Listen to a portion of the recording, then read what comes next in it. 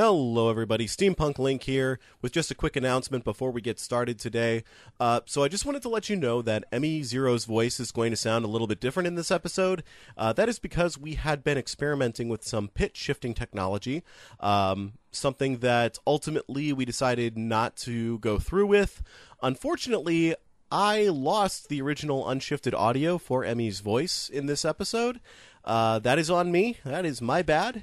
And so we talked about it for a while and ultimately decided to just put this episode up as is. So she's going to sound different here. It's not the way she's going to sound going forward. She's going to sound more like she did in episode 0 going forward. So my apologies to her for losing the audio, and my apologies to you for any confusion this may cause. But with that out of the way, on with the show.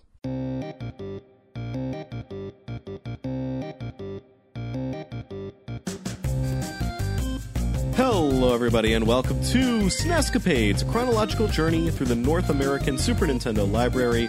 We play the games briefly, judge them harshly, and rank them. That's pretty much all you need to know. I'm Steampunk Link. With me as always is my good friend Emmy Zero. Hello everybody, I am excited to be back here again, sailing through waters charted and uncharted with you on this journey through the history of the Super Nintendo. Yeah, we've got an actual episode today with games. Yeah, we had one game last time. Some might say the best game. I mean, it's a great one for sure, but it is only one game, and we got 4 whole games this time to talk about. Yeah, what have we got today, Steampunk Link? So today on the docket we have got F-Zero, Pilot Wings, Gradius 3, and Sim City. These were all released in August of 1991. These may have, in fact, all been launch games here in North America. Because we are going chronologically, we thought it might be useful to give you all a few headlines from what was going on at the time. So every time we enter a new month, we're going to do that. And to do that, let's take it away to Newsy. It's August 1991. Bryan Adams' Everything I Do has been topping the charts since the end of July and will inexplicably continue until September. Michael J. Fox and Woody Harrelson's Doc Holliday gets released on the 2nd and goes on to gross $54 million. And the Soviet Union is collapsing right before our very eyes as Estonia, Latvia, Ukraine, Belarus, and more would declare or restore their independence from the USSR throughout the month. Back to you, Emmy Zero and Steampunk Link. Thank you for that, Newsy.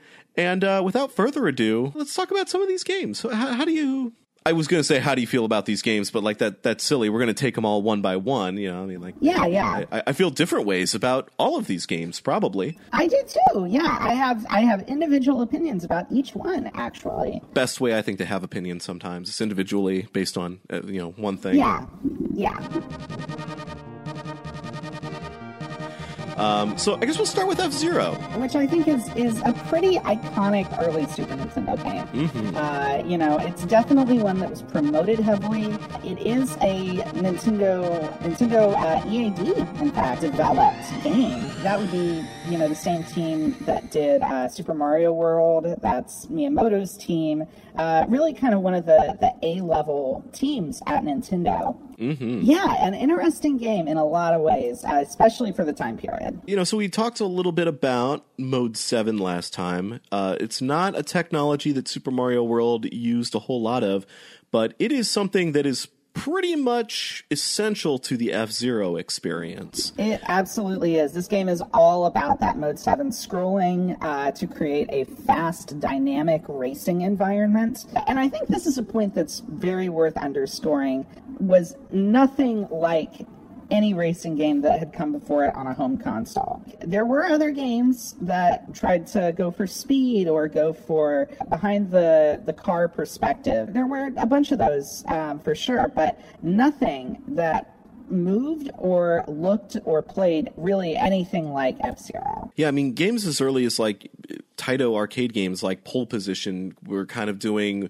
what F-Zero is doing, but F-Zero just adds so much more. The visual style of it, the sense of speed is amazing. I like the future aesthetic of it. It really gave them room to play around with it. I mean, they could have just made a game like Pole Position that could have been just like a NASCAR or F1 racer. Yeah, for sure. They went with this really kind of interesting sci-fi, I think very kind of like comic book inspired aesthetic, Yes, actually. Yeah.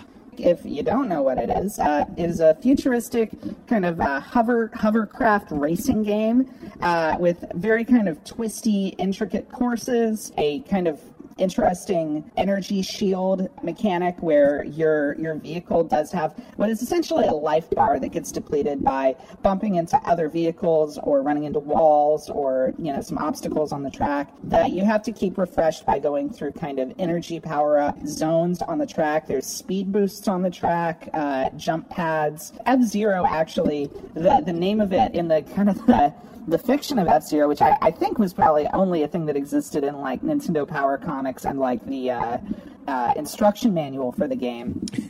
Yeah. F-Zero is actually supposed to be kind of a take on Formula One, F1 racing in the future. Oh my God! It's the future, How did I not? And rich people are bored, apparently. Draw that.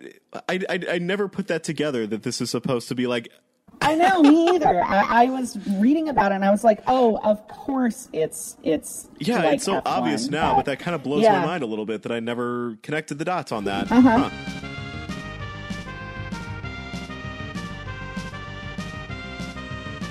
You got 4 different cars that you can play as, which each have their own pilots, who, once again, aren't actually referenced in the game itself, but they are referenced in the instruction manual. You have, of course, the iconic Captain Falcon with his Blue Falcon racing pod. I don't know what the general term for cars in F-Zero actually is. And then a few other characters that didn't really quite break out the same way that Captain Falcon did. There is still like a sense of personality to them, to the cars, and even though the Mode 7 is used to basically create like a flat plane with like the illusion of depth, I do think there's a real sort of sense of personality to the world in this. I think it's a fun game. The courses really do require you to learn because they get very, very difficult pretty fast in this game.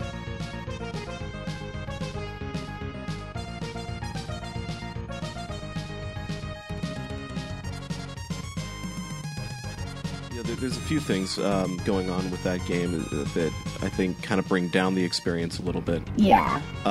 For one thing, it's only a one-player game. That's its biggest downfall, for sure. Yeah, for a system that has just come out, it comes with 2 controllers. You don't have a good 2-player experience right out of the gate. The closest thing you've got is Super Mario World, which forces players to be alternating. Yeah, and you would think maybe a racing game would be a good thing for that, but yeah, in this case, it didn't really didn't happen. They didn't put in a 2-player mode in this game. Yeah, so that part's a real shame. The fact that there are these characters that they created, they exist only, at least at this point, in promotional materials and instruction manuals and whatnot. I think it maybe leaves the production of the game feeling a little bit on the bare bones side. For sure. There's also like a pretty limited number of tracks in this game as well, aren't there? Yeah, so basically there's 15 tracks in this game. The tracks are kind of built on a few different motifs. Basically, the idea is that there's several different like kind of cities that these tracks take place in. You've got Mute City, White City. There's a few different locations, and there's like a base track that has different things added to it or subtracted from it to like make different tracks out of that.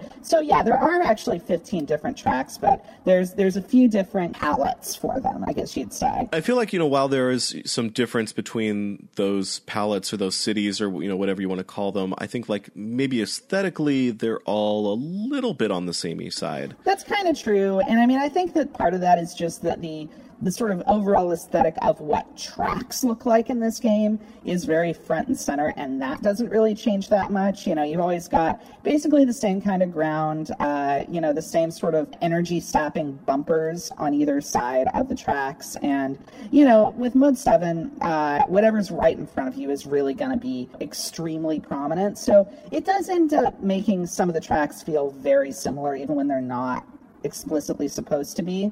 I do think, as a counterpoint to that, though, one thing the game does a great job with in differentiating the different tracks from each other is the music, which I think is fantastic in this game. Yes. I think it really shows what kind of new sound experiences the Super Nintendo's sound chip can give you. And I do also think it's not a huge coincidence that even though they made other F-Zero games with very different sound profiles to them, whenever Nintendo kind of brings back F-Zero F-Zero for a Mario Kart game or Smash Brothers, they always seem to go back to the music from this game specifically because it's really good, and I do think that it does some of the heavy lifting in making the tracks feel they're not just kind of mixing around the same elements to make something different to race on.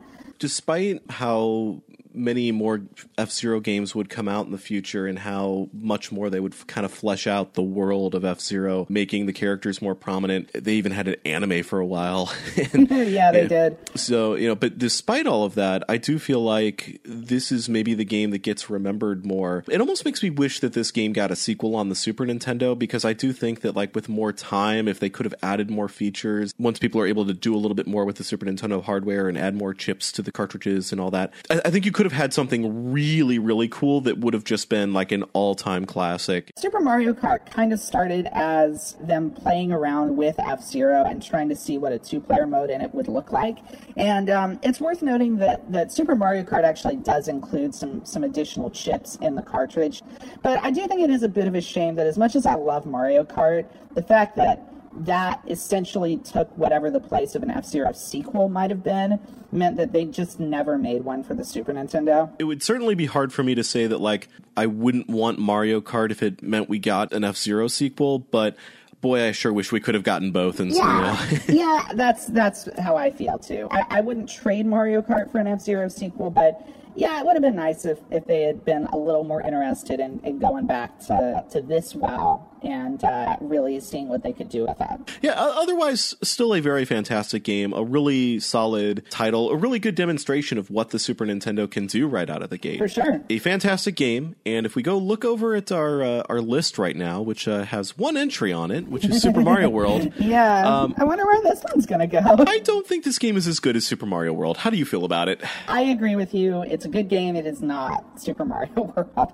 Yeah, good job, F-Zero. You get that number 2 spot. At least for right now. Second best Super Nintendo game. Also technically the worst at this point, but that won't be the case for a long time. That's not going to last.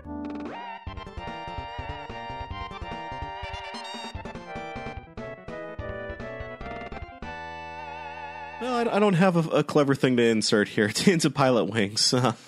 Yeah, I legit can't think of a good transition between those two, actually. Let's just ride that Mode 7 bitmap all the way over from the future back into the present, There we go. You did it. You did it. Okay.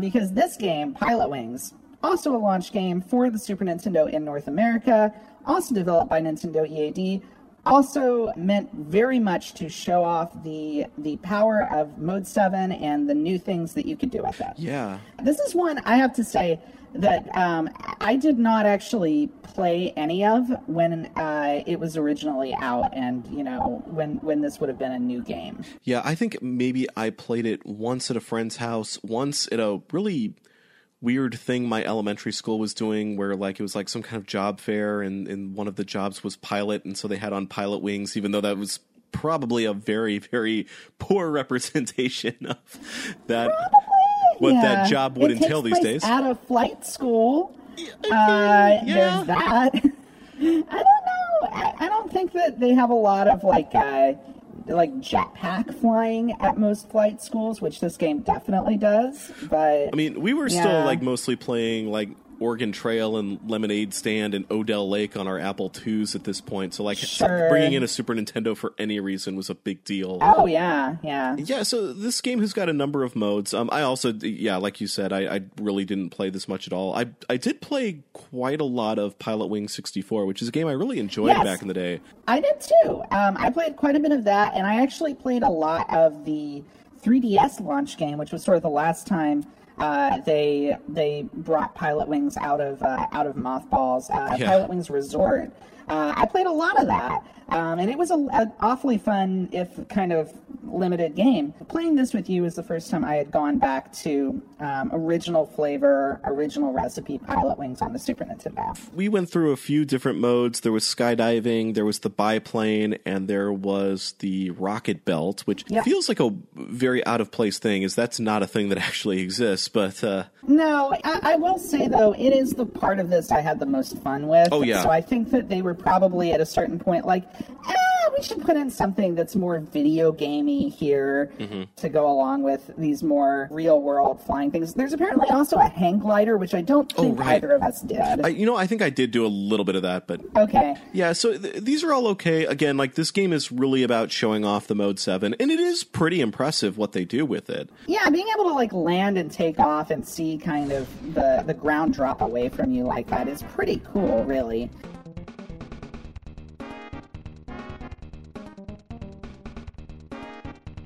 So just to explain a little bit about what this game is, it's basically, for the most part, pretty peaceful aviation enthusiast game, basically.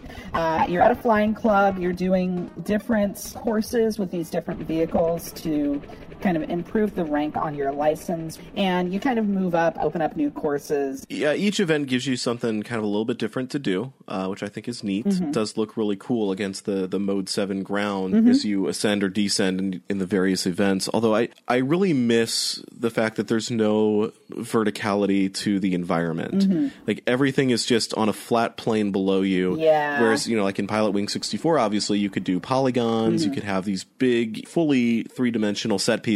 Yeah, you could have mountains, you could have valleys, all this stuff. Yeah. I don't think it's any kind of a coincidence that the Pilotwings games they were able to make with a full 3D environment play better and are more fun than this one. Like, I appreciate what they were trying to do with this, but I don't really think it quite works. Yeah, and especially in a launch lineup that already contains F-Zero, which is a much more fun game that also works as a tech demo. When we were playing, like, the skydiving event, we were just banging our heads over how on earth you're even supposed to control this. I genuinely don't know how you're supposed to do the skydiving event. We tried it multiple times to get our minds around it, but I personally just couldn't. Yeah, like you said, I respect it for what it's trying to do and trying to be a really impressive tech demo, but it's not as fun of a game to play as F-Zero, and I also think that, like, as a tech demo, it fails. You have a very limited amount of, like, actual things that you're flying around. You're just flying over. Maybe it's unfair for me because I am kind of coming at it from the perspective of somebody who was a big fan of Pilotwings 64 and missed out on the first Pilotwings. It is hard to go back to because of that. I think this is one of those games where the technical limitations of it do really kind of set it back when you go back to it this much later. And that's unfortunate. Like, I don't really think it comes together that well as a whole game. And I think that in comparison to F-Zero, which, F-Zero is kind of a slim game, but it is like a complete design. I think it works really well with what it is. But this, I just don't think works as anything other than a technical showcase, and it's actually not that great of one at this point. I don't really know that I have much more to say about this game, but it's interesting to play it, especially in context with these other games. But it's hard for me to be tremendously enthusiastic about it. Yeah, I'm definitely not enthusiastic about it. I don't think it's a terrible game, and I'm not upset that it exists. But yeah, it's just not something that I can recommend now or really want to go back to. Well, what do you say we put this one on the list in the rankings, and where do you think it should go? I have no idea, really. I mean, gosh. Yeah, I mean, I'm surprised you even need to ask, because we were just talking about how it's not as good as F-Zero, and F-Zero is the second of two games on the list, so... Yeah, so, hello, number 3, Pilotwings. Yep, Pilotwings, you get the bronze medal for this event, and unfortunately, I don't think you're going to hold on to it for very long, sorry. No, I don't think so either.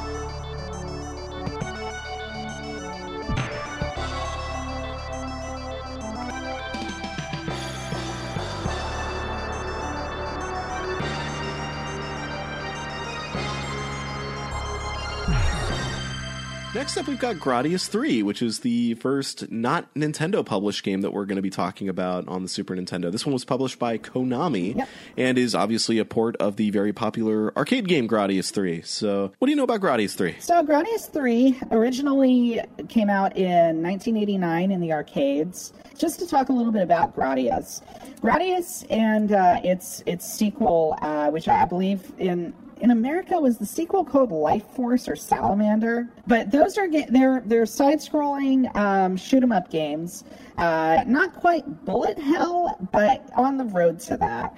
And they have kind of a specific system for power-ups that is pretty interesting, where basically as you fly through these levels, as your ship, the Vic Viper, you collect these glowing power-ups. The power-ups don't actually specifically give you the power-up. Basically, there's a bar across the bottom of the screen that's almost like kind of like a gear shift lever. And each time you collect a power-up, it moves that bar one space forward. And then you can essentially cash in the power-up on whatever's highlighted right now to get that.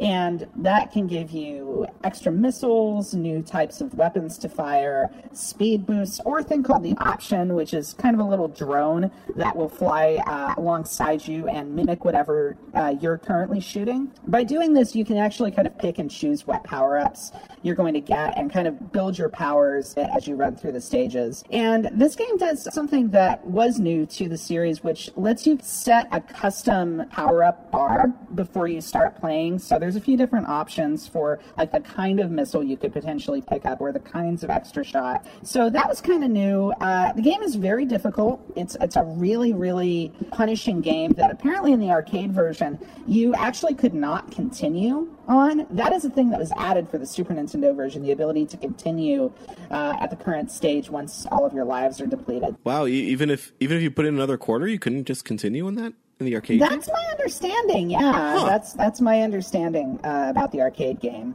It's not a thing that literally any home version of the game would ever kind of go back to. Like, I think the Super Nintendo version's the only one where you can just continue, but the later re-releases would let you restart from the stage. They would basically let you, like a lot of shoot-'em-up games do, let you kind of select what stage to start from once you had reached that stage in kind of the main playthrough.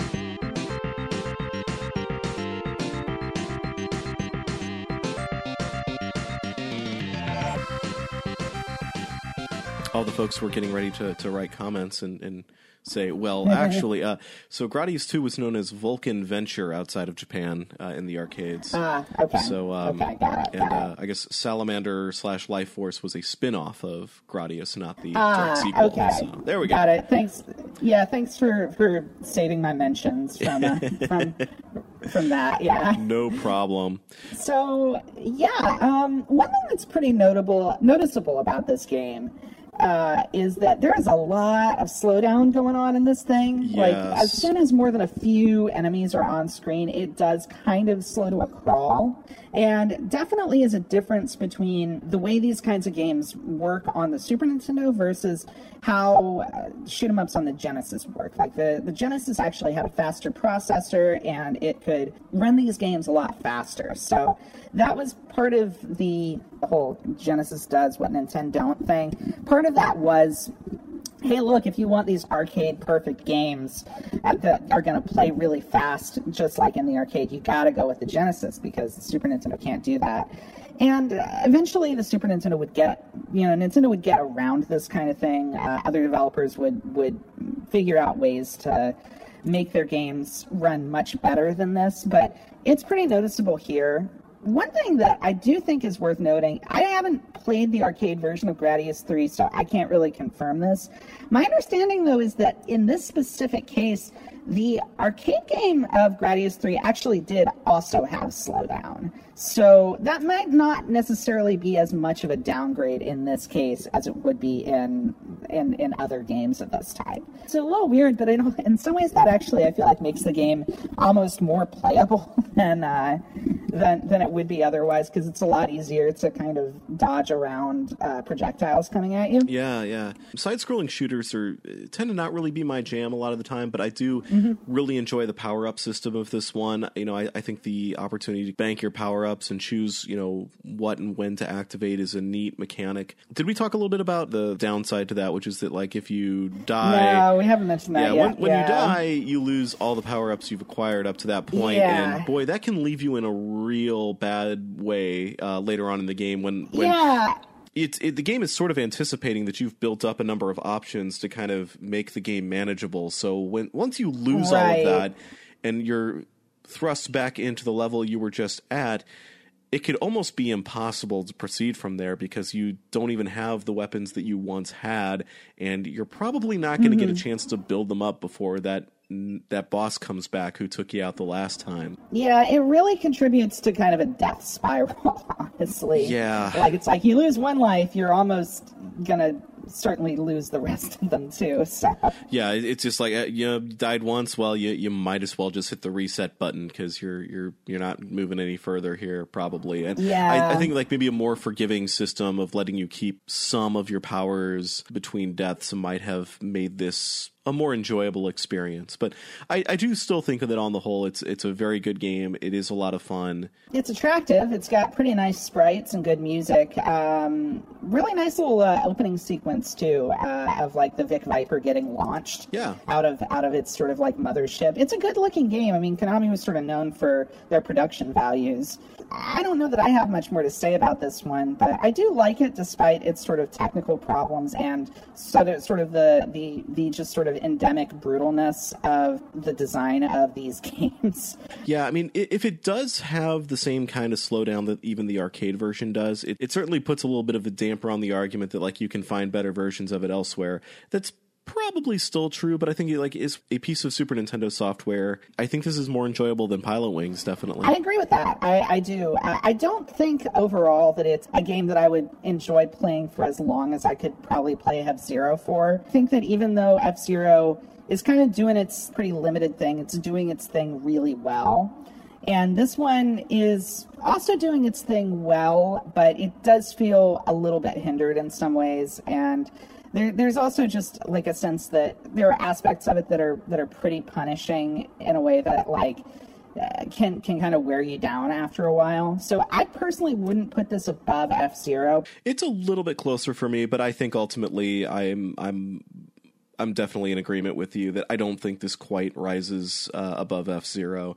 They are very different games, obviously, and they're doing very different things. Yeah, but it's not really like an apples to apples comparison. But I definitely think F-Zero, for what it does, it does kind of leave you with the whole one more race sort of mentality. Whereas you can start a game of Gradius 3 and have a lot of fun, but once you hit that first death late in the game, you're probably finished with it for a while. I think this definitely goes between F-Zero and Pilot Wings. All right. That's Gradius 3, which is now our number 3 game.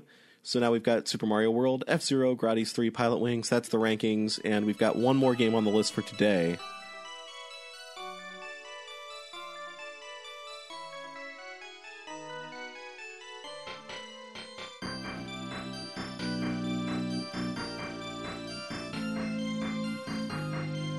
Time to come back down to Earth, get out of space, get a little bit more mundane, a little bit more day-to-day here, and focus on running a city for a little while. Our last game for today is SimCity. I think first time that this game had shown up on any kind of non-computer platform.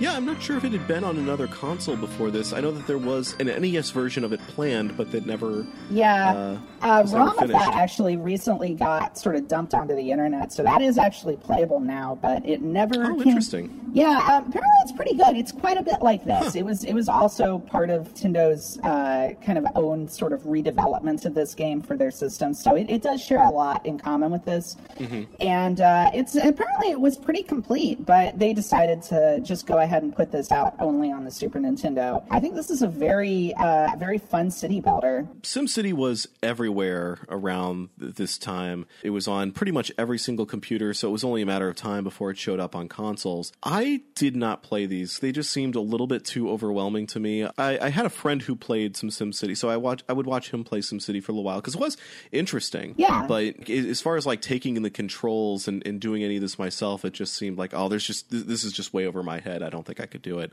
Going back into it now, it's interesting because it is actually like a really enjoyable way to kill some time. I really enjoyed my time with the Super Nintendo version of this game. I think it's actually surprisingly approachable, personally. Oh yeah, definitely. I didn't really play this at the time either, but playing it now, I think it's cool. And this version It's worth noting this version was sort of, I guess, kind of co-developed by Maxis, the original developers, and Nintendo. So this actually has some pretty specific things to this version that if you, like, for example, if you look at the Wikipedia page for SimCity, there is a thing on there that lists all of the different ports of the game, and the entry for this port is much longer and more extensive than the other ones because there's a lot that's really specific to this one going on here. For one thing, the graphics are really different. The buildings and everything look way more Japanese in this than they do in original SimCity. Several of the specific things that can happen in the game, like there's a disaster that you can bring down on the city in the original game that's just like a big sort of generic Godzilla monster. That's replaced with Bowser in this. There's a Mario statue that you can get as a reward to put in your city. And, there's a lot of stuff going on here. The music's completely different. It's got like a Koji Kondo soundtrack, which is great. I love the way the music in this game sounds.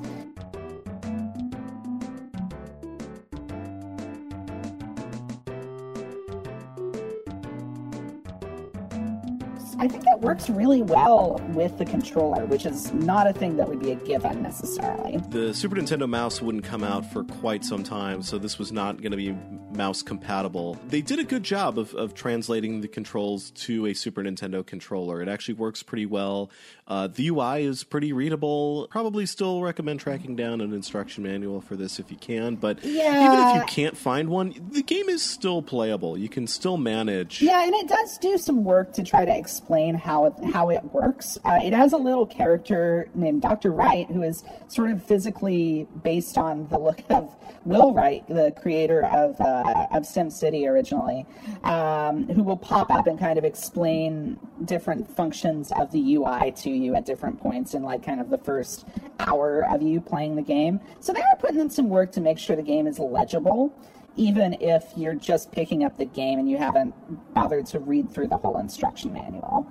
Like you, this isn't entirely my sort of go-to type of game, but I did really enjoy our time with this. Yeah, so did I. I had a lot of fun with this game, and it's definitely something I could see myself just putting on a podcast on some day when I thankfully have a couple hours to myself and don't have anything I need to be doing, and just kind of relax, play this game for a little while, and listen to some stuff. It's a lot of fun. Although, it's chill. The one thing maybe making it not an ideal podcast game is that like you might actually want to listen to the music for a while because it's pretty good. It's pretty good music. I don't think this would probably replace anyone's computer version of the old game if they, have the sort of nostalgia for those games that I think a lot of people who played SimCity back in the day do. Mm-hmm. But this is still a perfectly good version of this game. I can't say for sure what this game might have had to leave out to fit on a Super Nintendo cartridge, if anything. Well, what's interesting is that reading about this, it actually seems that this game had some stuff added to it that was not in the original version. Like, this has a few additional scenarios, because one of the things, in addition to kind of the basic sandbox mode for this game has sort of scenarios for you to play through where the city is set up in a specific way or has a specific problem that you need to solve by developing, like, the city's infrastructure in specific ways or what have you. And this game actually has 2 additional scenarios that the original one didn't have. And also some additional kind of flourishes. The color of leaves will change over time as the game moves from like spring to fall. There's these reward buildings you can get to put in the city if you do well enough, like casinos and public parks and stuff like that. And those started here, but eventually those aspects showed up later in the sequels to SimCity 2000 and that kind of stuff. So this game has got some moves. It's got some stuff going on that other versions of the game didn't necessarily have. If you were a big fan of the older SimCity games, this one might actually be up your alley too. Other than the fact that there's no mouse and keyboard controls, though that might be a big problem for some people. But yeah, I mean that's a drawback against this one. I would say personally, even if you have played other versions of SimCity, this one's kind of maybe worth a look, just as not necessarily a better version, but as like kind of a different interpretation of it. So, but since it is not our job to rank this in comparison to other PC games or versions of this game, we are just ranking this in comparison to other Super Nintendo games. I definitely think this is easily a bigger success than Pilot Wings. I think it's a better game than that. Yes, I do agree with that. So I think it gets a little trickier with Gradius 3? Because they're very different kinds of games, for sure. Extremely different kinds of games.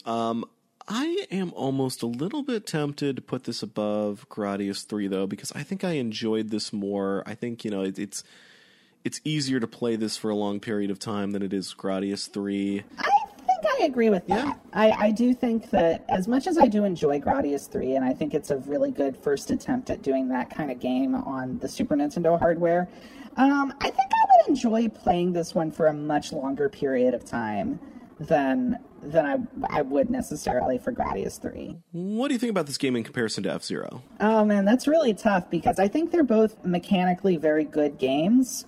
This kind of arcadey style, really kind of tech-pushing racing game, and this very slow-paced, very chill city management game, in some ways couldn't be more different, honestly. Yeah. But they are both kind of making a case that new types of games are possible on the Super Nintendo that just wouldn't have been done before. Yeah, like maybe the Super Nintendo is bridging the gap between arcade and computers just a little bit. Yeah, they're close enough in quality that a lot of this does come down to kind of personal taste.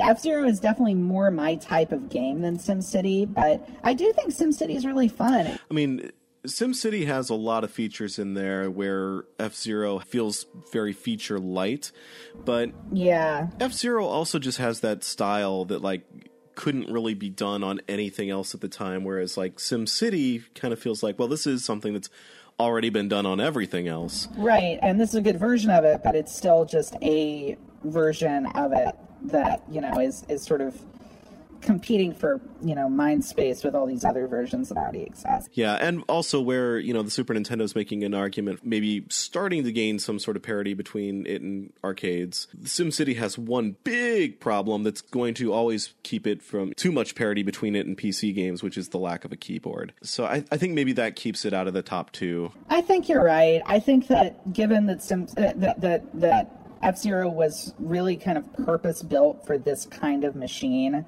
and SimCity is a good adaptation, but still, an adaptation where some choices had to be made. Mm-hmm. I think that you're right. I think I would agree with you that this would go below F-Zero in the ranking. Okay.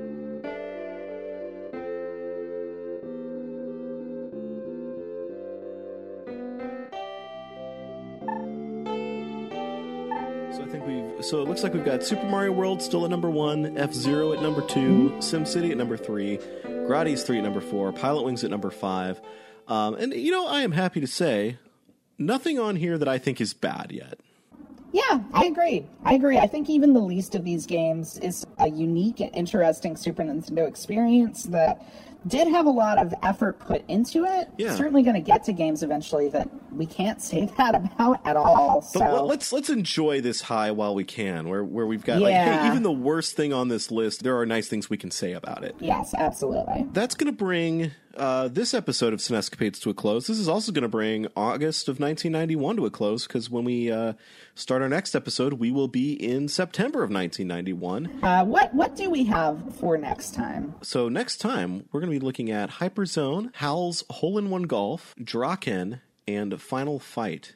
We can talk about a couple of games by Hal. Yeah, that's going to be cool. First appearance, but definitely not the last for a long-standing developer. So a couple of quick notes, too, about these games. So for at least this first year, we're going to talk about all of the games that came out, including the sports titles.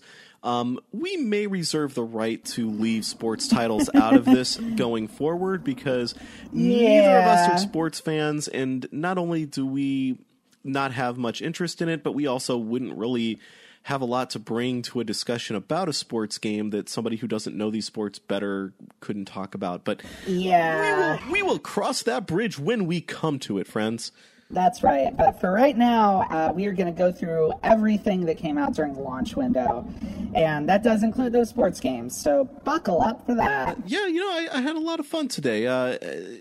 Emmy, is there anything else you want to talk about before we go today? I'm really pleased with this sort of clutch of games that we have here from the kind of immediate launch lineup. Frankly, I think most systems would be envious to have a launch lineup as good as this system has. Oh, yeah. Lots of really unique, really interesting games that, if you picked up really any of these on launch day, I think you'd have a good time with it. And you would be able to show off your new system to people and be like, hey, look at this cool thing I've got. So, I think so far Super Nintendo is doing pretty well right out the gate. I agree. So, all right. It feels good. Anyway, folks, thank you all so much for listening. I'm Steampunk Link. And I'm Emmy Zero. And until next time, play it loud.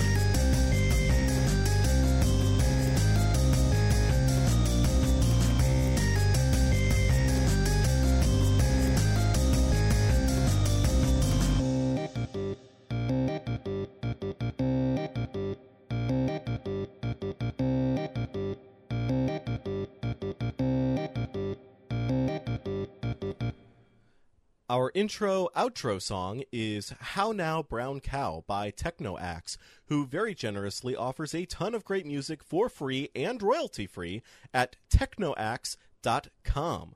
For more of our content, check out honestpiranha.com. Thanks for listening.